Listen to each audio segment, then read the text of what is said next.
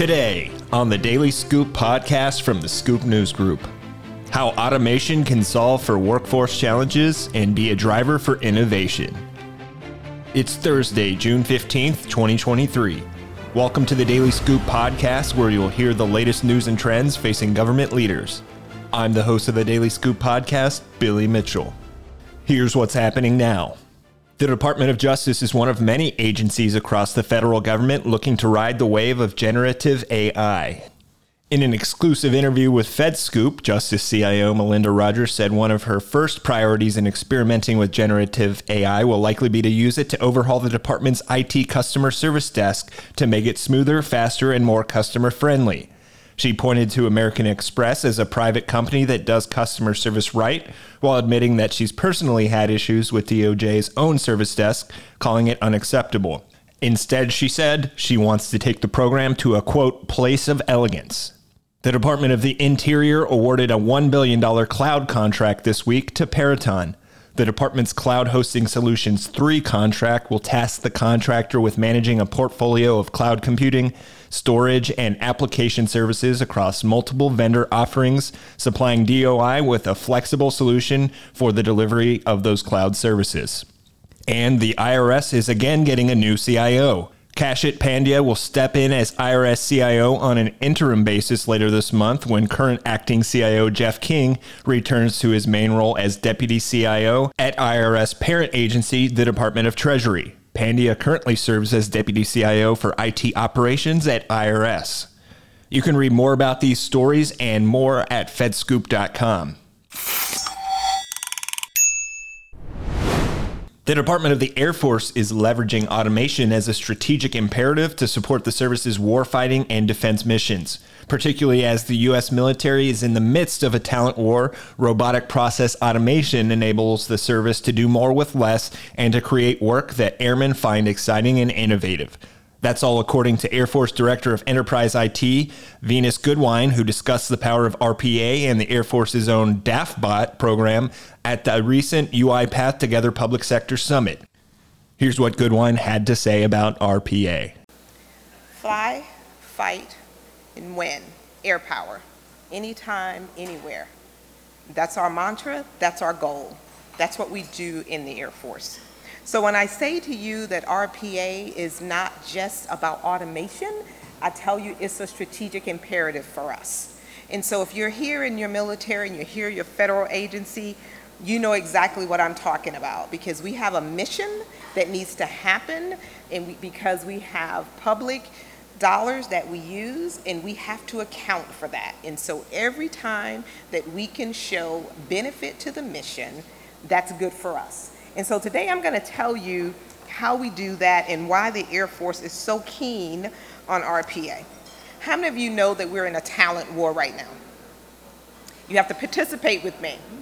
Talent war, right? Because it's not just that industry is going to steal our talent from the military. It's not just the private sector will steal our talent because of maybe pay.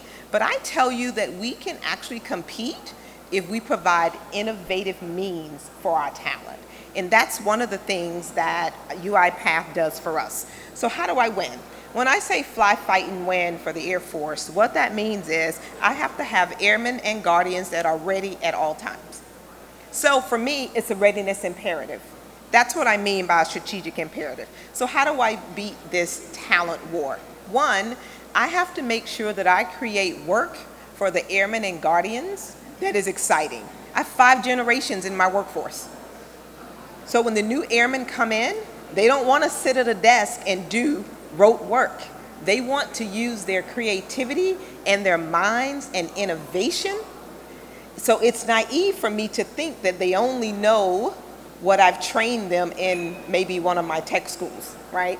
And so I want to make sure that I challenge them in these ways. And you'll hear me talk about how we do that.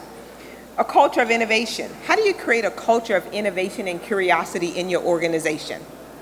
That is an imperative for talent.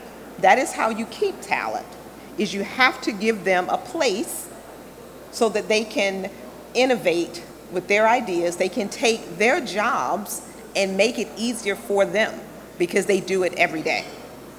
How many of you are overtasked, under-resourced? That's our story, right? Do more with less. This helps with that, a strategic imperative for us. We're in a fiscally constrained environment. So how can I find ways so that I could save money? Manpower is dollars. So that if I could take the talent and use it wisely, smartly, more efficiently, more effectively, make them more productive, that's dollars saved back in my corporate structure. So for these reasons, the Air Force has embarked on this path.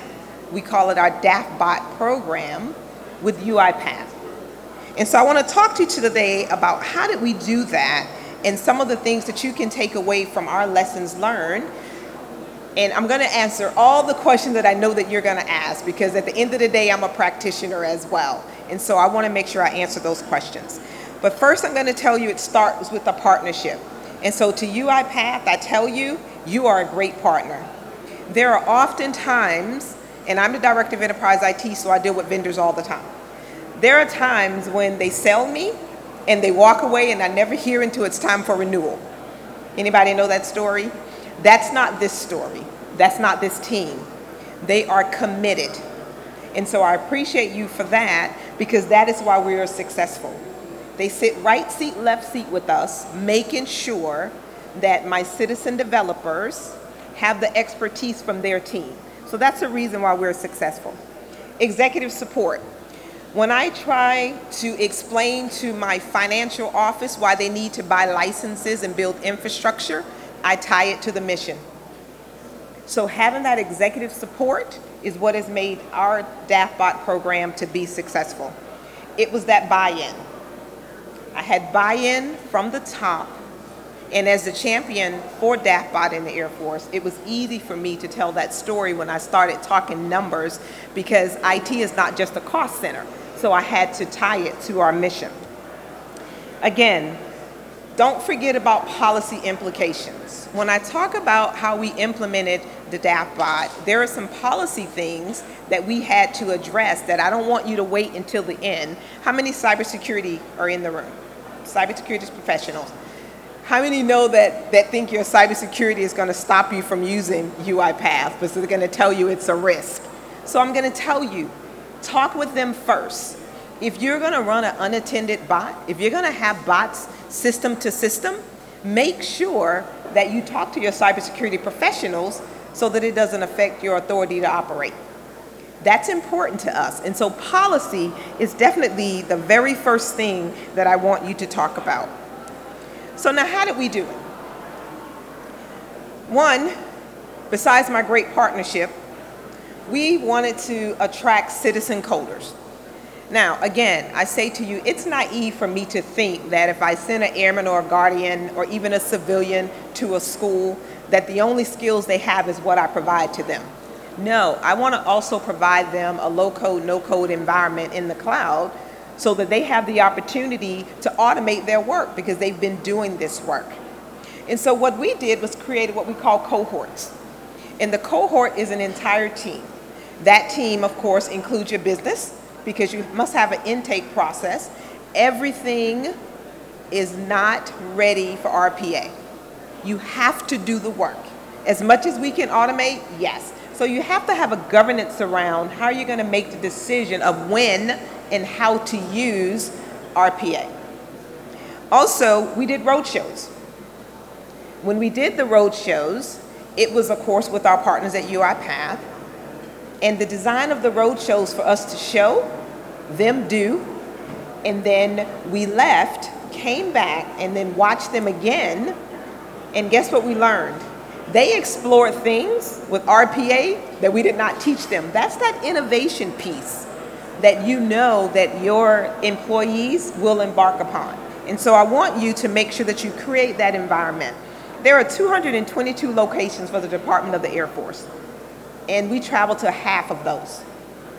Telling this story, evangelizing RPAs, and the benefit, the strategic imperative of doing that. You heard me say the word governance, big G and little g. It is important that we understand when a bot is created, when it's used, how often it's used, and what it's doing. And so we put these left and right limits around our processes so we understand that. Before you use a bot, before you develop a bot, you must have training. We make sure we train you. You have to have a certification. So all those things, they matter. Change management. That is important as well. Remember, this is part of my enterprise ecosystem. If I'm going to make changes to my enterprise ecosystem, I must make sure that it's documented in all of my processes. So I'm going to answer these questions because I don't want you to have some of the pitfalls that we did. Again, when I talk about the citizen coders, let me go back to that and talk about the cohorts that we created. I had a business team. Then I had the RPA team, which included the developer, the citizen coder, and then the support team, because it was a train-to-trainer model. And then, of course, I had the cybersecurity team, making sure that there was constant connection between their entire team. If you do that, it would allow you to codify that process and run it almost like a DevSecOps model. Because now you understand the product, you understand the cybersecurity, and you can just constantly make changes. And you know that those changes are within the left and right limits and bounds that you've created.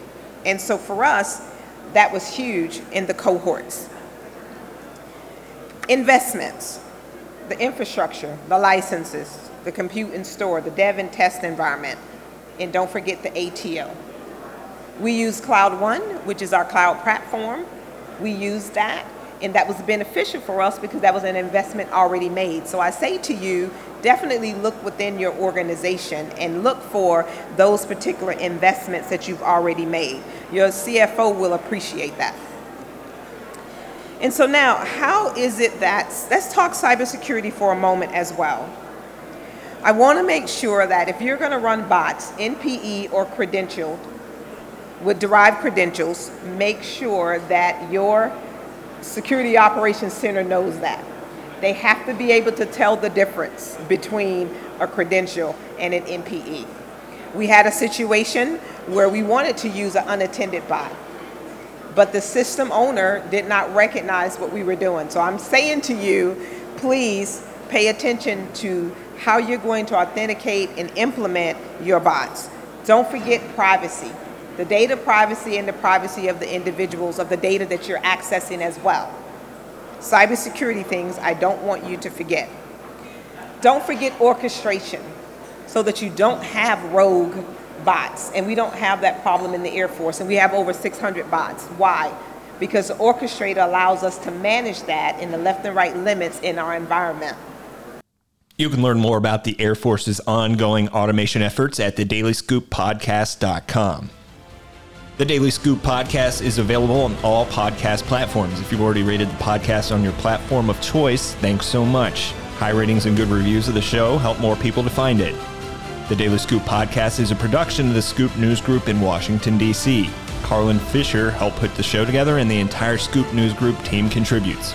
We'll talk to you again next week, but until then, I'm your host, Billy Mitchell. Thanks so much for listening.